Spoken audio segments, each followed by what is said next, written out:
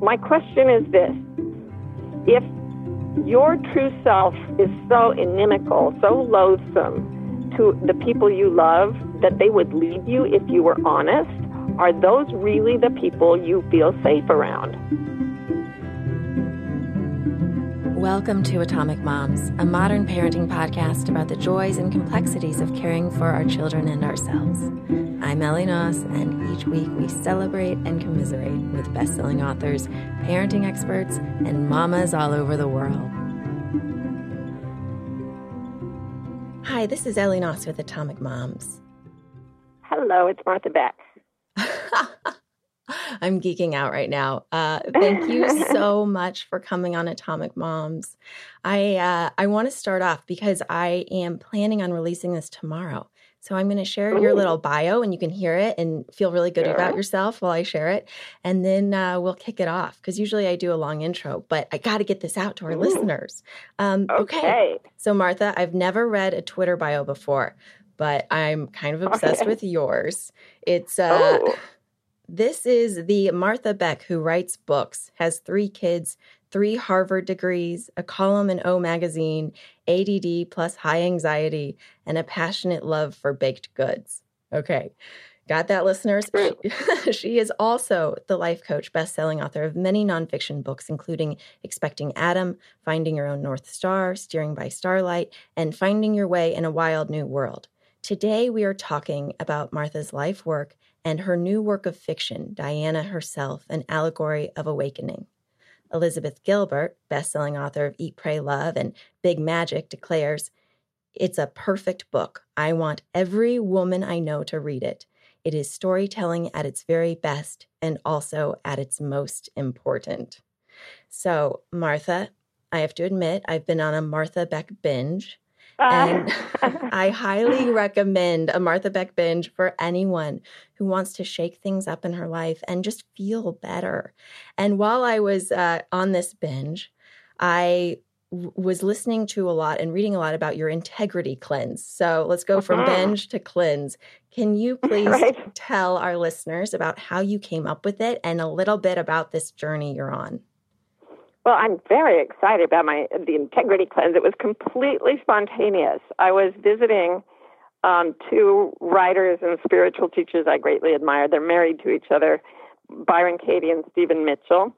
And they both live in absolute and total integrity. Like, once I gave Katie flowers and she said, "Thank you," and then just turned around and gave them to a stranger. Like, she had no use for them whatsoever. And she was not going to say she did, you know. It's so interesting. I'm telling you, these people never lie. And I was spending a day with them once, and they're both so what we all want to be, calm and happy and gracious and visionary and everything good. And I started to realize that I wasn't living in that kind of integrity and that I wanted to very much. And so I sort of took it as a challenge. And I had a phone meeting that day with, I don't know, something big, like thousands of people were involved. And I was with the team. And I had to excuse myself to go get on the phone. And then 5 minutes into the conversation, I said, "I don't want to be here." Wow. I said, I'm going to leave, because I'd rather go be with my friends. Can someone take notes for me?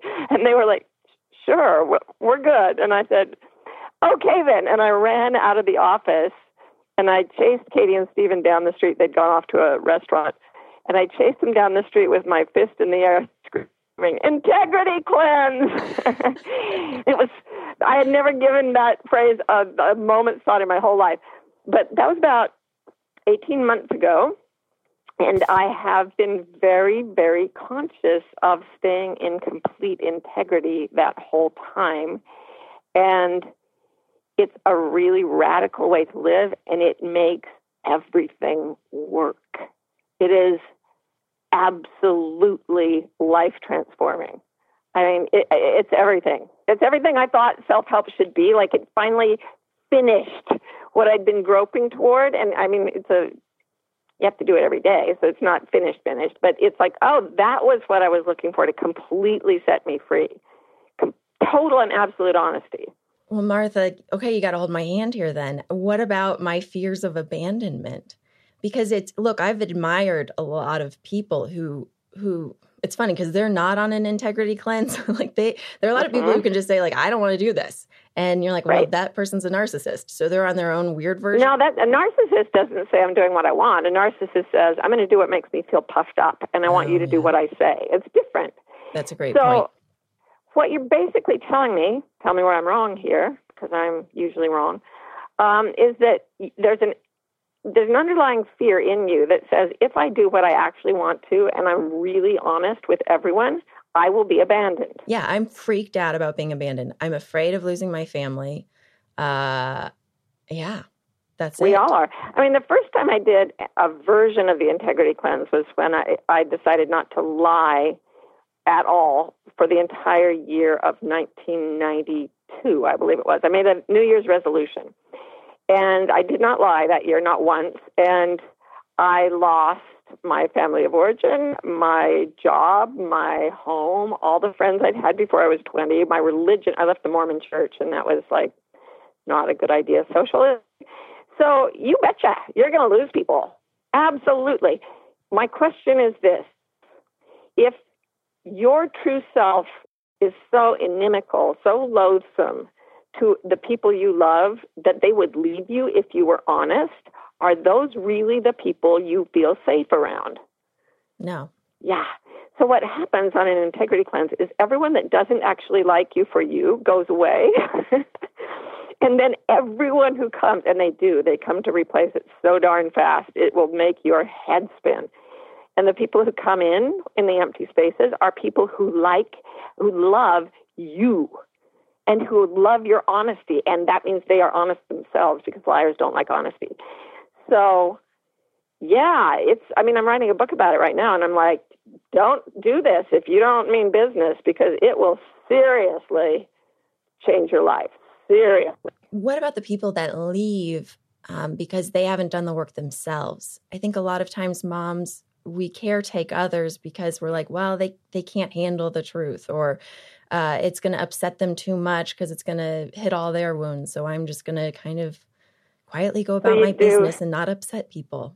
You do a mutual dance on eggshells, and everybody's miserable all the time, and Christmas makes you want to stab yourself. Yeah. And, have you been? You've clearly been to my family Christmas. No, I'm kidding.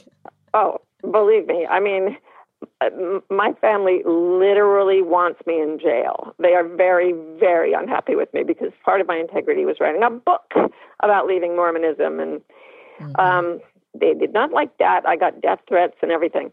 I don't care, because lying as a way of life is horribly, horribly painful. Even the nice little lies we tell to keep everyone happy, they don't keep anyone happy. So what happened, and you don't have to like club people over the head with your truth. It's as simple as saying, you know what, my back hurts, I'm going to go lie down for a few minutes. And if they can't stand that, if they can't handle that, okay, that relationship is not really a relationship. It's just a couple of people doing the eggshell dance. Yeah. Well, I know. Thank you. I know what you're saying. It's so inspiring. Watch out, world. I'm going to get honest. Just give it a whirl. Yeah. I think I need to stop caring about hurting people's feelings. It's that like the codependent part of me. That's what Katie told me. That's the exciting part. When you do exactly what you want and it upsets people, it gives you this opportunity to clear out the relationship. So what happened to me this time, because I've been doing little spasmodic integrity cleanses through the years, I think. But what happened this time was I went and told a few people that I was not happy. Like, I'd stopped calling one of my best friends because something she was doing really annoyed me. And I thought I'd talk to her about it, and she wasn't paying attention. But in fact, she just hadn't really heard. So when I told her what she was doing that bothered me, she burst into tears and said, I have been doing that. I'm so sorry. I'll never do it again. And she didn't. That's what happens on an integrity cleanse. This book, Diana Herself, An Allegory of Awakening, this is also part of your integrity cleanse. You know, you've got several bestsellers under your belt, but you wanted to do this one differently. And so not only is it fiction, but you wanted to tell the story your way. So you created your own publishing house. I'm wondering, you know, what was that experience like? And also, what was the industry afraid of hearing some of what you were writing? Why did you need to go on your own path for this particular story? Yeah, I think it's because, first of all, the experience was deliriously fun, like so much fun. The autonomy of doing stuff myself. I painted the cover and everything. I was like totally, thank you, totally into it, just as a fun project. And I hadn't felt that way as much when I was working with, editors in New York that need this and need that, and they don't quite get it. And the biggest thing for me is that I love the mystery. I believe that life has a component that is miraculous, and that actually that is the central focus of my life, is the spiritual. And it's not a religious spirituality, but it's also not it doesn't fit well within the rubric of our culture. And I've found that even publishers who believe things like that themselves are very, very, very leery. So I've been creeping closer to that book by book by book, because as I did self-help interventions, I kept running into the fact that once you get clear and clean and honest and your life gets better, miracles start to happen. It just is true. There was no other way I could look at things, and I kept getting closer to writing it really bluntly, and publishers were getting more and more nervous with me. And this one, they were just like, my agent sort of put it out there, and they were like, absolutely not, write a normal self-help book. And I was like, well, okay, I'm not in the mood. Ha, ha, ha. Wow. I'm on an integrity cleanse. I'm not going to do it your way. It feels wrong to me. No offense, but it feels wrong to me. So that's what I had to do. I was on an integrity cleanse. I have to admit that you can probably just tell from my voice, and because I imagine you're a very empathic person, that I am someone who tends to make fun things work. Like I'm like the opposite of Martha Beck, where I like to turn fun things into work, like this podcast. And I kept, while I was preparing for this interview, I had to keep doing my own little integrity cleanse and keep saying to myself, you know what, Ellie? Martha is not going to let you use her against you. Like, you don't get to turn the Martha Beck interview into work. Like, you have to have fun with this. Like, you have to enjoy it, get razzed and excited. And my daughter she's 3, almost 3, and she kept pointing out the goosebumps on my arms. But Aww. It's when it can be free and fun. I know what you're talking about, because how the magic comes in. For years, I was trying to be an actor, and I just hit my head against the wall again and again and again. Mm-hmm. And it didn't feel right in my body. And I kept thinking, well, maybe once I learn how to breathe properly, or once I can get out of that flight or fight, there's got to be a way to game the system. When now I'm finally realizing my body was saying, this isn't it. This isn't it. And the self-sabotage that would come up, I'm not an idiot. I can remember lines, but I couldn't in those moments. And I was like, it wasn't self-sabotage. It was self-redemption. Exactly. You were keeping yourself out of the wrong thing. Exactly. Yeah. And then with the podcast, it's so much magic. So much magic. This whole journey for me has been so much magic. And I did, in preparation, I think, not knowing that I would eventually have a podcast, I had started my own spiritual journey after I had a 1 in a million tumor. And I started meditating then, because I couldn't walk and I couldn't get out of the house and I was going crazy. And so after that, I went on this 7-day silent meditation retreat at Spirit Rock, and it was incredible. And I had a little journal where I would write notes from the Dharma talks, and I would take this journal with me on all my trips. And then I lost it. And this is my little piece of magic for our listeners. And it actually involves a question for you as well. But I lost my little book, and I couldn't find it. And one day I got a package in the mail, and there was an anonymous handwritten letter in it, and the Dharma Notes book. And it was from an Amazon returns building in New Jersey. And I was like, oh my God. Goodness. I was like, God lives in New Jersey. And it turns out I had returned a broken suitcase, and one of the pockets still was full of my belongings. And I was goodness. like, well, I do things like that. Like my ditziness almost kind of summons the magic because this little note was so beautiful. But the last line I have to ask you about. So I'll read a part of this note. It says, okay. and I have no idea who wrote this. She just felt the need to send me my book back from across the country. She says, we get a lot of odds and ends get disposed of, and the clothing and the shoes are long gone. But the book seemed a bit more intimate, something the author would like to have back. An empty box of prescription meds contained your name and address. Simple as that. So wow. Here you go. A little karma wrapped in a brown paper bag, direct from New Jersey. That's the best kind, you know. Simple and unexpected. It's always there, under the noise. You can't make it happen because it's happening now. You just close. Good Lord, the Buddha works at Amazon. I know, right? You just close your eyes and deftly catch your share. Then turn around and give it back. So my question to you, Martha, is the last line that she wrote, because it's one that I've kind of struggled with for years now. She says, the next time you feel the urge to pay someone to enlighten you, go downtown instead and volunteer at a shelter or a soup kitchen. So when I read that, I got defensive and I was like, God, in New Jersey, you don't get it. Like I needed to go to Spirit Rock for that week. Like I needed to start to heal myself so that I could help other people. And I feel like there are probably a lot of, commenters. I sometimes make the mistake of reading commenters on the New York Times. And I imagine they would say things like, go to a soup kitchen to help and then you'll be helped. Like, don't pay other people to help you or don't pay for these experiences. So help me out here. Like, what do I say to? Well, you're reading all this stuff into it.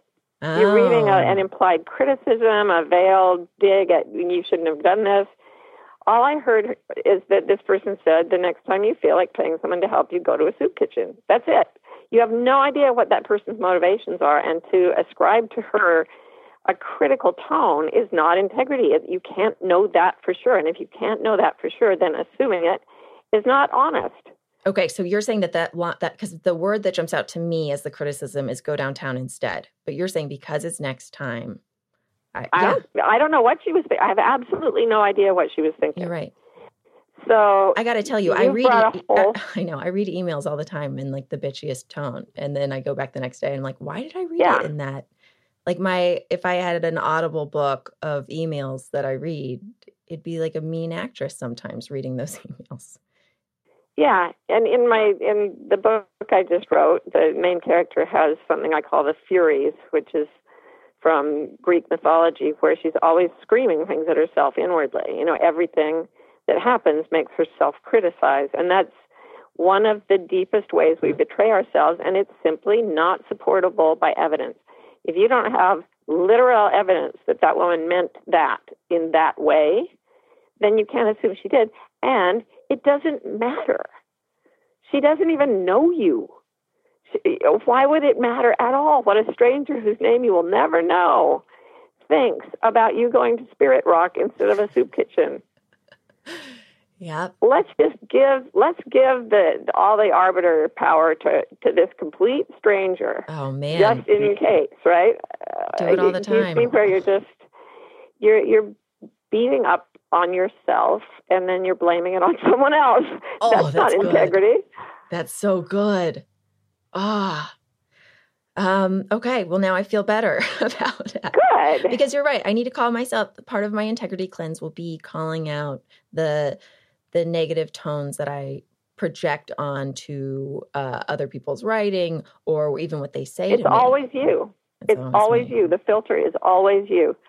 I have a golden retriever who you could punch that dog squarely in the face and she wouldn't doubt for a minute that you love her. Her filter is just love. Byron Katie is the same way. People have run at her screaming, I'm going to kill you, and she just sees love and confusion. But it never for a moment crosses her mind that the person doesn't love her. What? Their true self loves her? Yeah. Okay. Yeah. Nobody ever acts like that out of happiness. Right. They're mistaken in some way. They've made an innocent mistake so that the world looks like a monster to them. And you do the same thing, so how can you blame them? We'll be right back.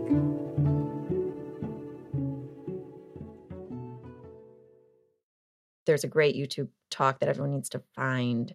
I'll share it on our social media, where you were recently with your friend Maria Shriver, and there was a Q&A section at the end, and you said something that made me blurt out, like in the kitchen, like, oh, bleep. And I had to like rewind it and listen again. And you said, if you think your kids should be spared from pain, then you're telling them to be immune to awakening. Mm-hmm. Can we go into that for a minute? Because sure. A lot of our listeners are, and a lot of moms in my mom groups that I'm a part of, they're afraid of letting their kids feel feelings. They want to protect them. And how's that working? I don't know. Probably not. It's not. I mean, I don't think you can. And that's what I just can't get over, that you saying that if you think your kids should be spared from pain, then you're telling them to be immune to awakening. Well, first let's take it to a logical extreme, which is one way of testing something. See, it's all very scientific and integrity plans. You look and see what's true and what's not. There is a neurological condition where children are born unable to feel pain. And if you read, go online and look that up and read the mother's stories, they will say, never, ever, ever be ungrateful that your children feel pain. Their children chew their own fingers off. They hurt other people and animals because they have no empathy with pain. They are in constant danger because they have no pain. They'll put their hand on a hot stove because they have no pain. Pain is a steering mechanism. And when we're living the wrong life, I truly believe that the intelligence of life wants us to learn through joy. So we'll get an impulse to do something that's good for us, lie down because your back hurts, something very simple. But because of socialization and fear and wanting not to be abandoned, we may ignore that, the pleasant thought of lying down. Well, if the back then needs rest, the pleasant inclination will escalate into discomfort. And if we still ignore it, it will escalate into pain. The same thing's true if you're in a job you don't like, if you're in a marriage you don't like. The preferable way would be to change out of joy. But very few of us do that because we're socialized not to. And it is suffering that guides us toward whatever is meant to liberate us. Without suffering, we would just do what we're told from the moment we're born till the day we die, and then we'd be dead, and that would be the end of it. I recently finished the first year of training of Peter Levine's somatic experiencing, and I love this idea that our bodies don't lie. And you've got this great quote about how our bodies know the way home like a horse, and a lot of, I would say a very high percentage of the guests on Atomic Moms and many of the listeners who are attracted to it struggle with autoimmune disorders or autoimmune diseases. And I read a little bit about that in Finding Your Way in a Wild New World. And so why are we these, like I don't have an autoimmune disease, but I went into anaphylaxis and almost died. And then I had this 1 in a million tumor. Like are we just more sensitive? It's partly that, and I mean, we can play with any story you want. I don't know the absolute truth, so I don't claim any of these as fact. But the way I play with it in my mind is that I like the very, very widespread archetype of a shaman sickness. So in almost every traditional culture, you'll get people who are sort of born with the archetype of the medicine person, and that they get sick. It's called a shaman sickness. They get it's usually a baffling, incurable illness that medicine can't touch. And, traditional methods of healing don't change it either. And the way to heal a shaman sickness is to begin training the person to be a healer. And then if the sickness goes away when they start that, they really are a medicine person. This is one of the reasons I do life coach training. That's the cheesy name our culture gives it. But what it really is a training for people who have the archetype of the medicine person. And it actually is meant to help people get over that illness, because this is what did it for me. This is what helped me. And I found the only explanation I found for it was in these traditional beliefs about shamanism. So it's kind of an interesting little dynamic, because our culture doesn't have a word for it, and yet there are people like you experiencing these things all over the world, and they don't know what's happening to them or how to fix it. Yeah, I mean, for our listeners, I don't talk about this, but I've gone to probably 1 billion doctors for my stomach issues, and they have cleared up drastically. Just in the past 1.5 to 2 years, like since starting the podcast, since stepping away from acting. And it's just amazing what our body tells us. Are there people that are in jobs that aren't right for them, that are sick all the time, millions, and they might not be shamans, like that they might not be the medicine people, but they just need to like get out? If you just are doing something that's miserable for you and is not meant to be your path through life, your body will throw you down and stop you. You know, it will physically stop you if you won't stop on your own. But it will always try first with kindness. It will always first say, wouldn't this be delicious? And if we just don't even pay any attention to that, because it's not in our cultural mindset, then the pain can start. Because it's meant to heal us. Pain is meant to heal us. I'm stopping myself. I just want to be like, yes, yes, yes. I want it. Like every time after you finish speaking, I want to be like, yeah, that's it. So with your life coaching, there's a training program that is starting up again in September. Yes, it is. And so the Martha Beck Institute Life Coach Training Program, everyone, you can take a look at it at marthabeckinstitute.com. But it's secretly to get you over your shaman sickness and make you a healer. Yes. So what? I mean, I can't imagine you don't go through that program without massively healing yourself or being in a better place. I was doing some of your exercises over the weekend, and I was having so much fun. Like, I don't even know if they're included in the coaching program, but there was one about visualize you're on the cover of a magazine in 10 or 5 years, 10 years, 15 years. What are you on the cover of? Who's interviewing you? What's every little detail? And I really went down that rabbit hole, and I can't tell you how much that calmed me and made me excited for life and made me start seeing things in a different way. With life coaching, see, I hate to be like a bummer, but let's say one of my furies, because you talk about the furies, and those are the voices in our head. If one of my furies is saying, like, but how can you make a living at this, Ellie? What do you say? Well, I keep saying that myself, and it just keeps happening. It's the weirdest thing. I felt overwhelmingly pushed to leave academia, and I did. And then I bizarrely felt pushed to go teach at a business school, an international business school in Phoenix. And I thought, this is so strange. These are contradictory instructions. I don't get it. And what happened is I taught at this business school for a couple of years, and then the students started hiring me just to talk to them. And it was like, really? Seriously? So I wrote a book and just like, here, everything I know is in this book. Now leave me alone. And it just backfired horribly. And they just kept paying me to talk to them. And so finally I was like, well, that beats working. So that's what I've done. And there are people who go through the training program have lots of different results. And some of them decide to do it full time as a profession, and some of them the coach training itself takes them in a different direction, because it's really not life coach training. It's actually training to make you a healer of worlds. And we don't know. Like, I don't know when people show up what they're actually going to be. In fact, 85% of the people who sign up for our program say, if we ask them why, they say, I have absolutely no idea. They're just being drawn to it. Yeah, so the whole thing, it's so weird. I was wondering this morning, like, how come I can make money doing stuff that I don't understand how this is happening. I can't like codify it for anyone. It's such a, but I'm not very good with that stuff anyway. But there's a thirst though.